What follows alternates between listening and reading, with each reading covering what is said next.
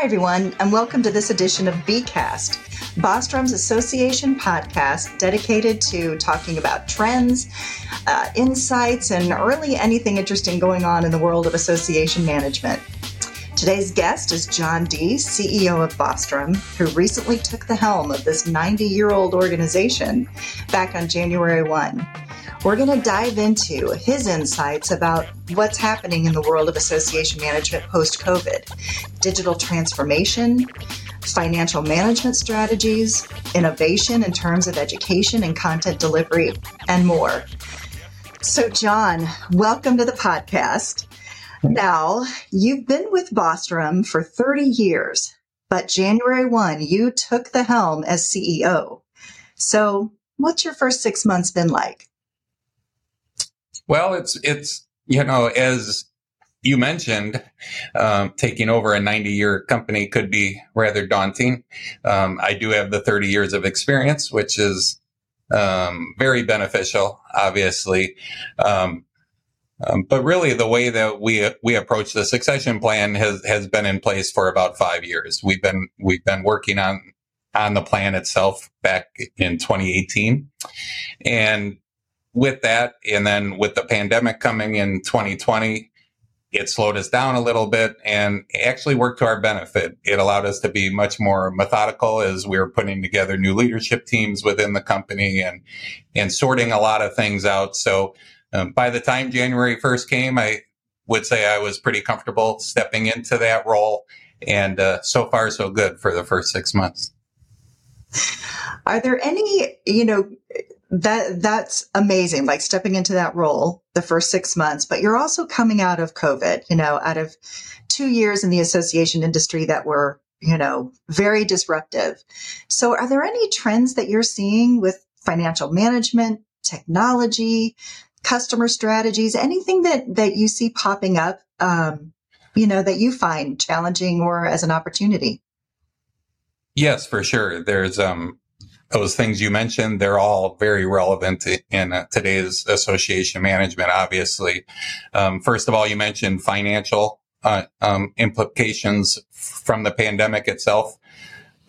Investment funds were hit pretty well during the pandemic because of the drop in revenues throughout that period with cancellation of meetings and different things like that.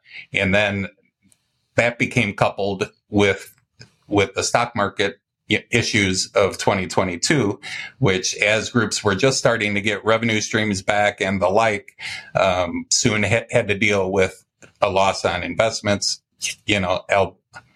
albeit unrealized, it was still, the hit to their financial statements. So that gave a lot of organizations and boards pause during that process.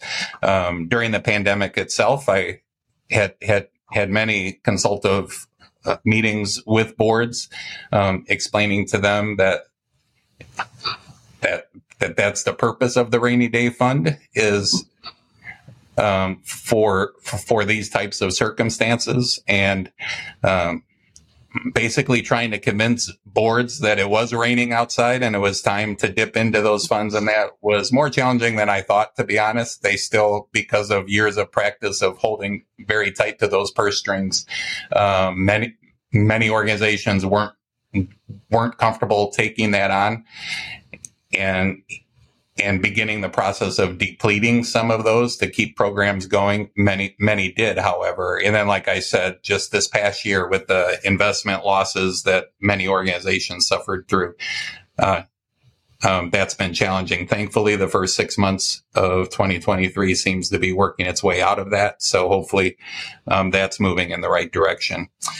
The other trend that's very strong is a trend towards outsourcing, to be honest, which has been beneficial for an organization like ours, an association management company.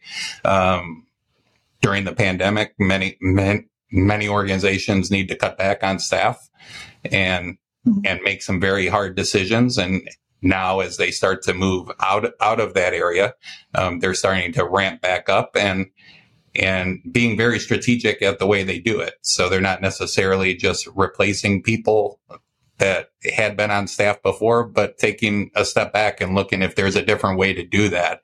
And many times it is outsourcing certain functions as opposed to rebuilding the staff team that you had in the past. So we're seeing that a lot on the meeting side, marketing as well. Those kind of areas are basically been growth for us over the past 12 to 18 months. Meetings themselves, as I mentioned, many are back in person now. Obviously, we worked with many organizations to pivot to virtual meetings during the pandemic, and then coming out of the pandemic, the hybrid way of meeting, and some of those changes will be long lasting. There's a lot of professional societies that saw a great benefit of moving to a virtual environment for their education. And many of them reach customers that they had never reached before with an in-person conference. So we're seeing that staying in place there. The trade organizations, many of them want to be back in person. Many of our trade organization clients have come to us and say, if you set up another Zoom, we will never attend it. So they really want to be back in person. We're seeing the growth of those coming back as well. So those are all good news on that front. But again, some of those things that took place during the pandemic will be here, and they'll be something that we'll be dealing with for a long time. The last thing you mentioned was technology. Bostrom, part of our succession planning, we had a 5-year strategic plan, and a big part of that strategic plan was also digital transformation and what technology was going to do. And actually, Jeannie, you headed up that effort for us. But that continues to evolve. AI and ChatGPT and all those different kind of things are just seem to be coming at us a lot faster than they used to. So very glad that we put that group together back when we did, back in 2019, to start looking at things. And we really started with a blank slate. We started with, do associations really need an AMS? Those kind of conversations. We really wanted to start from the ground zero. So I don't know, Jeannie, if you wanted to add a little bit about that yourself. Yeah, absolutely. When you talk about the boards and the changes they made coming out of COVID, what I loved about the opportunity that came about with boards is that they made quick decisions. Like, they were forced to make very, very quick decisions about their meetings, about cancellation, about hybrid, about virtual education. What did that mean? How do we monetize content? All of those things seem to move so fast coming out of COVID. And technology played a huge part of that, so I think it was great to lead that digital transformation task force and, really think about, how is technology going to add efficiency and innovative programming to associations in the future. And I think that the willingness of boards to move faster, to look at new technologies in a different way, that really made our jobs interesting in the last few years, and hopefully in the future too. So, John, what does your job look like in the next 6 to 12 months?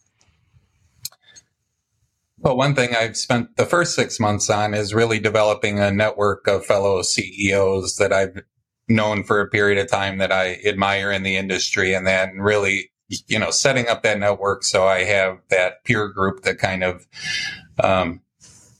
tap into from time to time to speak to about certain issues that may be unique to the CEO role that I'm not as familiar with. So I made it a point the first 6 months on the job to schedule one of those meetings each month with a different person. And through that, I've started to develop that network. So making sure to keep those connections, I think, will be very important. There's other avenues to do that as well through some of our industry associations. So I plan to take a more active role in the leadership component of those groups in order to do that as well. So that's from a personal standpoint, kind of the plan there. From a job specific area, the main thing is really taking care of our employees and the care and feeding of them.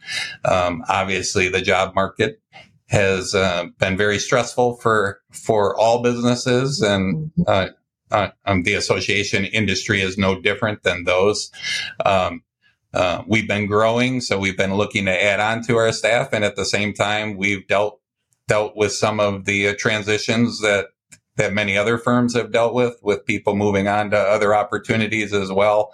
As most people know, COVID did kind of give people another lease on life in a lot of areas where they're looking to do things maybe a little bit differently than they had done in the past, and look into different job opportunities and things in different areas and different careers that they may not have thought of back in 2019. So we've dealt with our share of that. And like I said, with the growth, trying to keep that going is important. Cost of employment, obviously, is a major issue for a small business like ours. The market continues to drive salaries, and we want to make sure that fits in properly to the service model that we have and the clients that we serve. The other side of that is making sure, as our employees are our greatest asset, we want to take care of them, and that goes through a lot of different areas. We started a culture roadmap again back in 2019, where we are really focused on career paths for our employees, for professional development. There is a major DEI segment of that that's also involved. So really working with all of our people managers on trainings and strategies of working through different issues and all those kind of things. So we've really invested a lot of that in the past few months, or past few years actually. And we're starting to see some of the fruits of that as we move forward here, but that's an ongoing thing. That's not a one and done type of situation. It's something you need to keep in the forefront all throughout. And now I think it is important within my role to not only support the leadership team that's in place in order to do that, but also have that impact with all of our employees, and to make sure that they understand the culture of the organization and what we're trying to achieve here. Mm-hmm. Yeah, absolutely. Well, it sounds like you have a lot on your plate for the next 6 to 12 months, but it's an environment you're well versed in, so I am sure it will be successful. At the end of every podcast, we do a mix of what some people out there might find familiar in terms of a Proust questionnaire, or a mix of what James Lipton used to do at the Actors Studio, which is a rapid fire question and answer period. So I am going to throw some questions at you, and the first thing that comes to your mind, one word, a phrase, however you want to answer it. It's just a very quick Q&A to just give the audience a little bit more insight into who you are, John. Are you ready? Interesting. Sure. All right. What is your current state of mind? Stressed.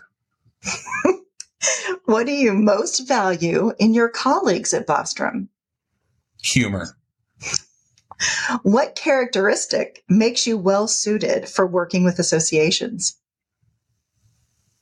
Being a father and coach. Very good. What do you consider your greatest achievement? That's a good one. I'll say becoming CEO of Bostrom. Who is your favorite client at Bostrom? You're trying to get me in trouble. They're all my favorite clients. Who's your favorite employee? Jeanne Sheehy. Thank you. Thank you. All right. Which talent would you most like to have? I am not artistic at all, and be it drawing or painting or music or anything, I would love to have any artistic talent. Ah, that's great. What is your favorite word? Favorite word? Mm-hmm. That's a good one. Favorite word. What's my go-to word? Yeah. No idea.